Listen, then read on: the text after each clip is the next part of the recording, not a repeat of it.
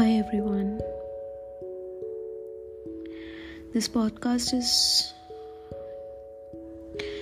about love. And I know you have heard a lot of podcasts, or there are a lot of podcasts about love and all the feelings associated with it. So I'm going through something very difficult in my life. And I realized that everything else, every person who's making a podcast or making a video or making a tutorial or inspirational content about how to deal with all this, none of that is really helpful. I realized that every person is telling something that they believe in, because of something that has happened with them. And because every person's story is different,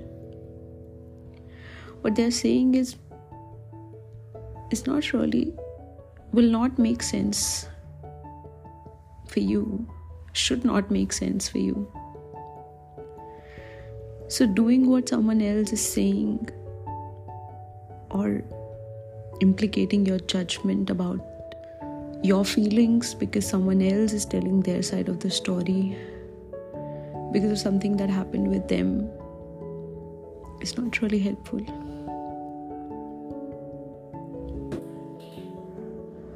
So one of the inspirational video that I saw, this girl is telling that how you should deal with if somebody leaves you. They never loved you if they leave you. How long you should wait for them to text before you move on. And all these sorts of things. And it was so difficult for me to process. This is one example, but it was so difficult for me to process any of that because it didn't make sense to me at all. Not because I was hurting or in denial for that matter. Because I know that my person did felt something for me. And there was a reason on why he had to leave. And I love him more than anything.